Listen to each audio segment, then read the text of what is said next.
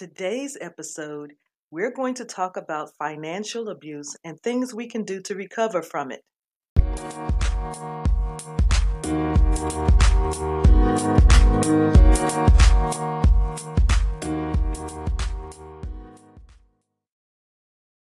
Peace and blessings, everyone. This is Elegant Granny, your favorite granny, the creator and host of the Proactive Eye podcast. Last week's episode was about spiritual abuse, and we discussed how it is not limited to a certain religion or denomination.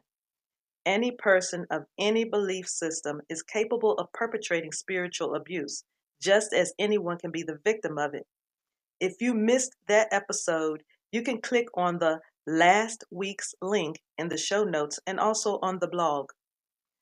This week, we are diving right into financial abuse and how to recover from it. Actually, I'm going to share some things I'm doing to recover from it myself. Now, let's dive right in because this is one a lot of victims and survivors struggle with either before they come out of a toxic relationship or once they come out of it. It depends on their unique situation. So, what is financial abuse? It's the controlling a victim's ability to acquire, use, and maintain financial resources. It is also one of the most powerful ways of keeping victims trapped in a toxic relationship or even causing those who have survived to go back into a toxic relationship because of the fear of not being able to sustain themselves or not receiving help needed to sustain themselves once they have left the abusive relationship. Those who are victimized financially may be prevented from working. They also may have their own money restricted or stolen by the abuser, and rarely do they have complete access to money and other resources. When they do have money, they often have to account for every penny they spend. Dealing with financial abuse varies case to case. All victims of it do not experience it the same way. Sometimes an abuser may use subtle tactics like manipulation, while other abusers may be more overt, meaning non secretive, which is embarrassing to the victim or survivor and causes some of them to retreat into isolation due to their being demanding and intimidating. Sometimes the victims feel inadequate and unsure of themselves due to the emotional abuse that accompanies financial abuse. They often have to go without food and other necessities because they have no money. Financial abuse leaves victims vulnerable to physical abuse and violence. Without access to money, credit cards, and other financial assets, it's extremely difficult to do any type of safety planning. Now, this is why I say to people who often say to me, Granny, all they have to do is leave. No, they cannot just always leave. Financial abuse usually is the biggest factor of why victims do not feel safe enough to leave or survivors feel it necessary to return back to their abusers. For those who think they should just leave, then my question to you is, where are they going to go? And also, how are they going to take care of themselves? Because more than likely, they have been isolated from friends and family, so they do not feel safe going to any of them, which is a whole nother episode if they are experiencing financial abuse. And if they are experiencing financial abuse, they have no means of taking care of themselves once they leave. So my question to that is, if you say to them to leave, are you going to be the same one to provide them and their children, if applicable, with funds needed to take care of themselves until they are able to be sustainable without any help?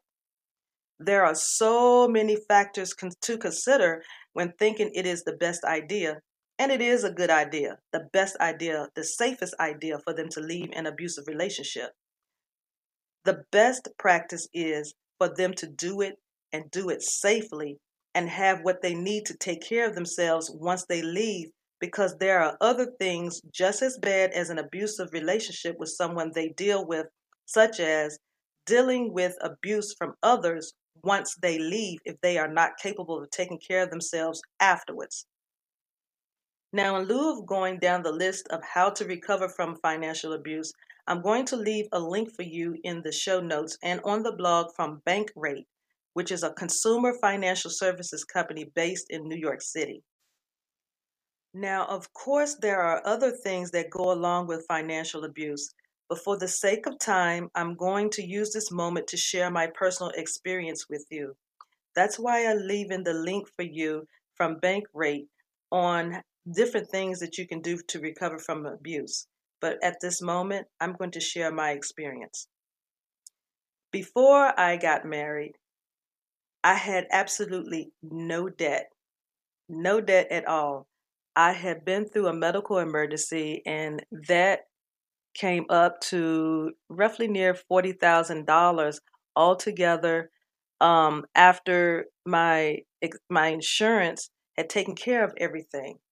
So when I went back to work, I created a plan and worked on it, and I am patting myself on the back because I did good. I was so proud of myself. I paid that nearly $40,000 off in 4 years to the day. To the day. I, I will always pat myself on the back for that. I worked hard to do that.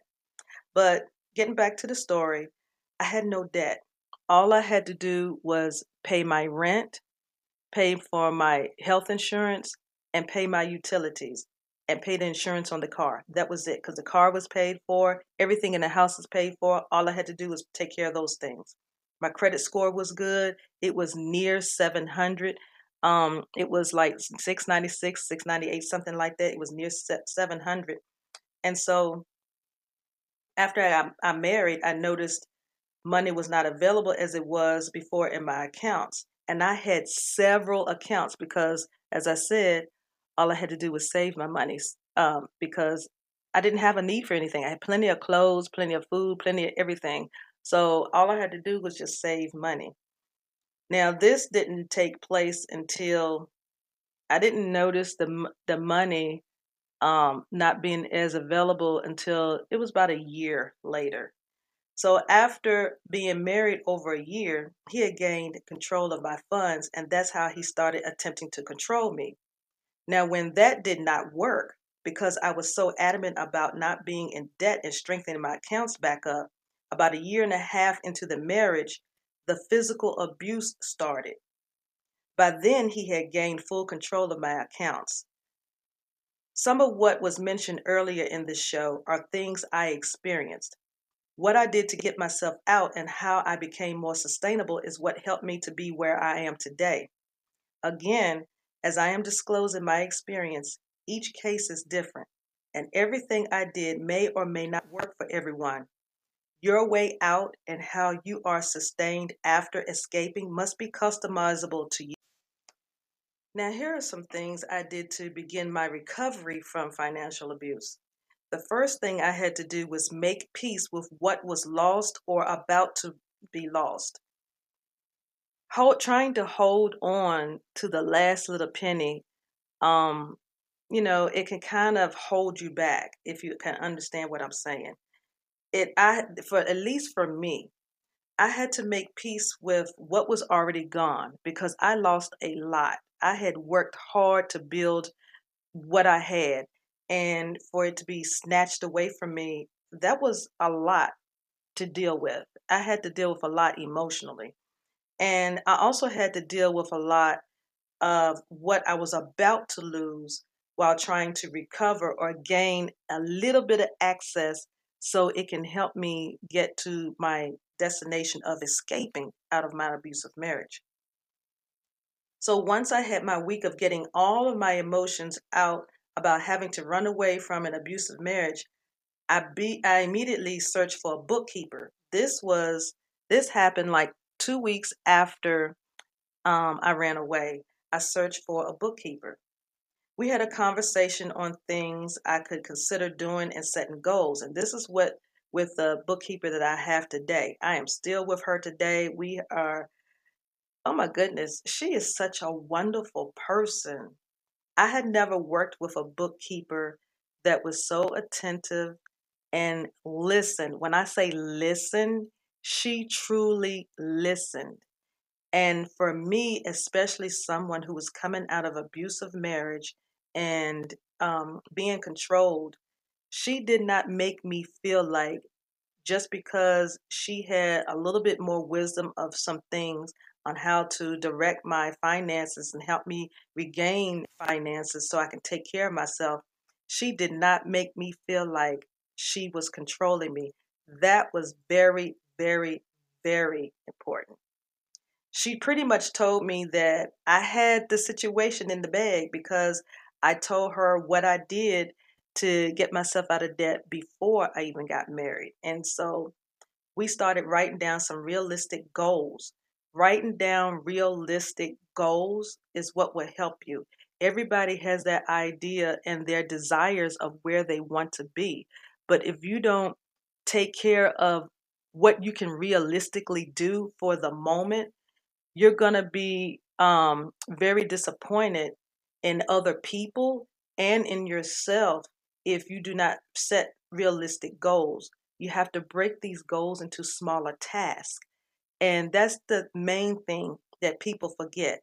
They'll set these goals and they'll work towards the goals, but they do not strategically now set and create the task that it takes to accomplish each one of those goals. Another thing I did was I searched for YouTubers who specifically dealt with finances, and I found a plethora of them. I only follow maybe like 3 or 4 of them right now because dealing with finances, that's a lot of information to try to retain. But the ones that I do follow, I follow them religiously, and they are a big help. I'm going to list the ones that I follow on the blog, not in the show notes, but on the blog. So make sure if you're not following the blog, that you follow the blog. And I will leave a link to that description in the show notes. Another thing I did was I located some of the financial books I did not lose and searched for some on my Kindle. I had had a lot of finance books on finances before I got married. That's how I was able to get out of the debt that I had accrued from my medical emergency before, several years before I was married, which happened back in 2000. So I had bought a lot of books on, helping with the mindset because changing your finances, it does take dealing with your mindset. And I did that. I worked on myself with that, and I I did not um I did not want to lose that mindset that I had before. So I rehashed everything, and also searched for some on my Kindle. I started conversing with others on the same mindset, but also implementing what they say they do. It's not enough to have conversation with people who talk about money. Try to find someone and dive into their conversation or their sentences when they tell you what needs to be done and this, that, and the other, and see if they are implementing some of these same things that they are saying to do. Another thing I did was I rewarded myself with my reward account. Now, my reward account that I have set up has nothing to do with any of the other accounts. I have this thing where I create different accounts to handle different things because that's the way my mind processes. I have to pigeonhole everything. I can't have everything in a collective. So I have what I need for school in the school account, what I need for the home account, what I need for emergency funds in that account, and then my vacation for that account, paying for taxes, that account, anything I need for business, that account. And I also have one for a reward. And what I do is I cannot touch that until graduation. That's the whole thing for that. That's my reward account because I'm back in school. I after I left my ex-husband, I went back to school and I received my master's in business, and now I am working on my doctorates. So as a reward system for doing well and sticking it out, every so often I give myself a few dollars.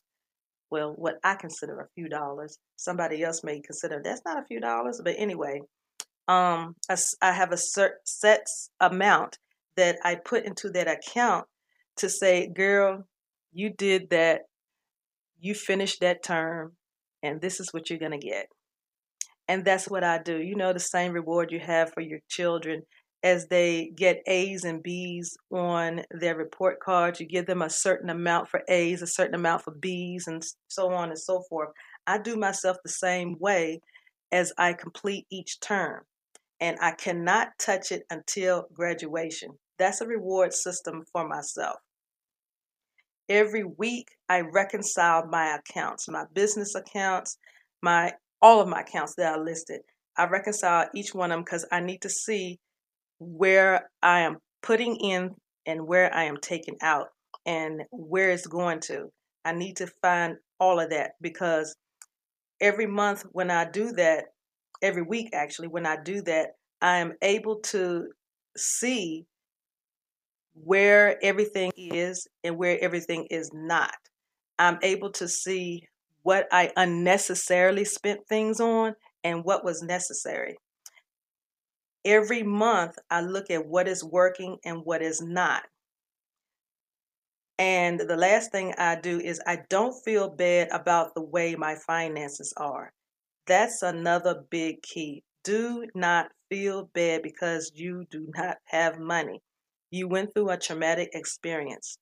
Going through financial abuse is a serious, serious event. Do not feel bad about it. There are things you can do to help yourself.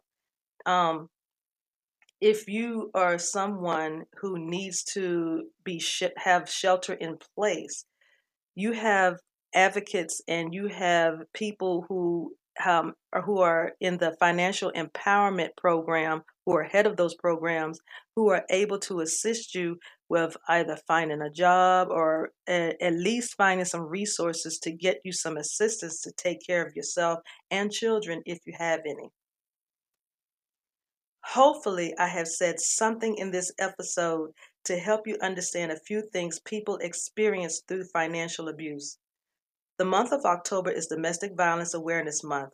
I will disclose more on this topic during that time.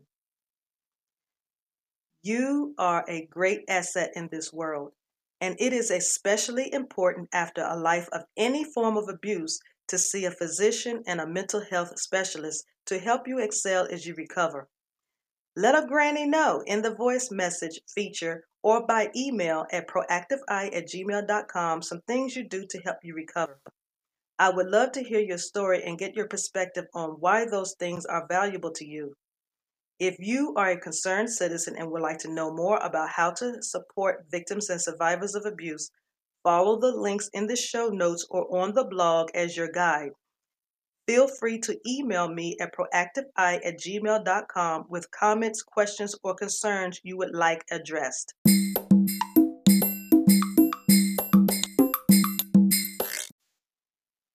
It has been a pleasure sharing with you today. All links to connect with me and free resources are in the show notes. Feel free to download episodes and take advantage of the free resources provided.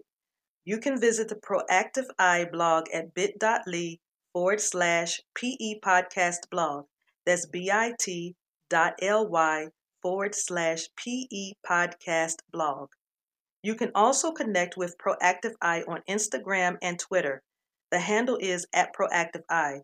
And also on Facebook, the handle is @Proactive Eye Podcast. This has been your host, Elegant Granny. Thank you for your support and visit again. And remember, healing is a continuous process, not a one-shot deal. Much love, peace, light, and healing vibes, family. Stay tuned for next week as we discuss suicide prevention as it relates to abuse.